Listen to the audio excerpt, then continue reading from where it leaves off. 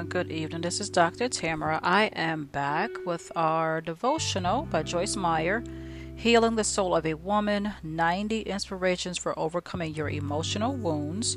I will be giving you guys day 86 and day 87. So for day 86, our title is Never and Always. Our scripture is Matthew 28, verse 20. Surely I am with you always to the very end of the age.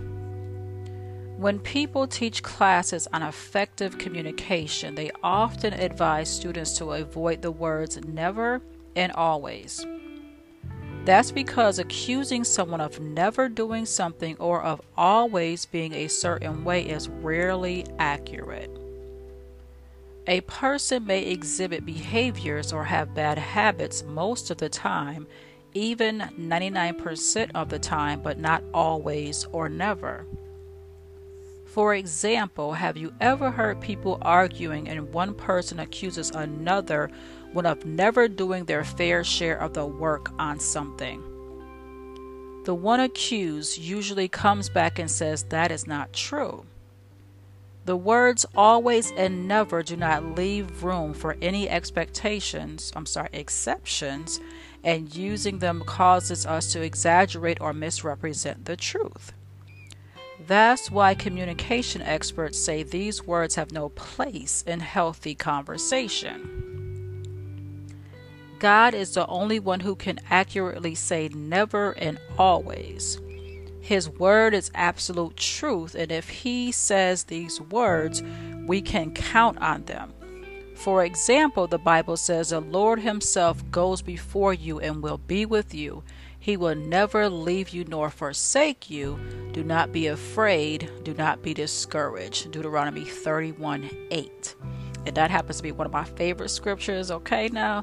Okay, so God's word also includes Jesus' promise to remain with us always in Matthew 28:20, our verse for today. The devil often plants thoughts in our minds based on never and always because he knows they can entrap us. He tells us that negative aspects of our lives will never change and will always be the way they are right now. Perhaps he has told you lies such as all the women in your family are overweight. You will never be slim and trim. Or you don't have the personality to advance at work. You will always be stuck in the job you have today. Or you will always have to deal with the impact of the abuse in your life. You just can't get over that. These types of thoughts can paralyze you by putting fear in your heart. They can cause you to give up on your dreams and not to even try to pursue God's plans for your life. That's exactly why the enemy gives them to you.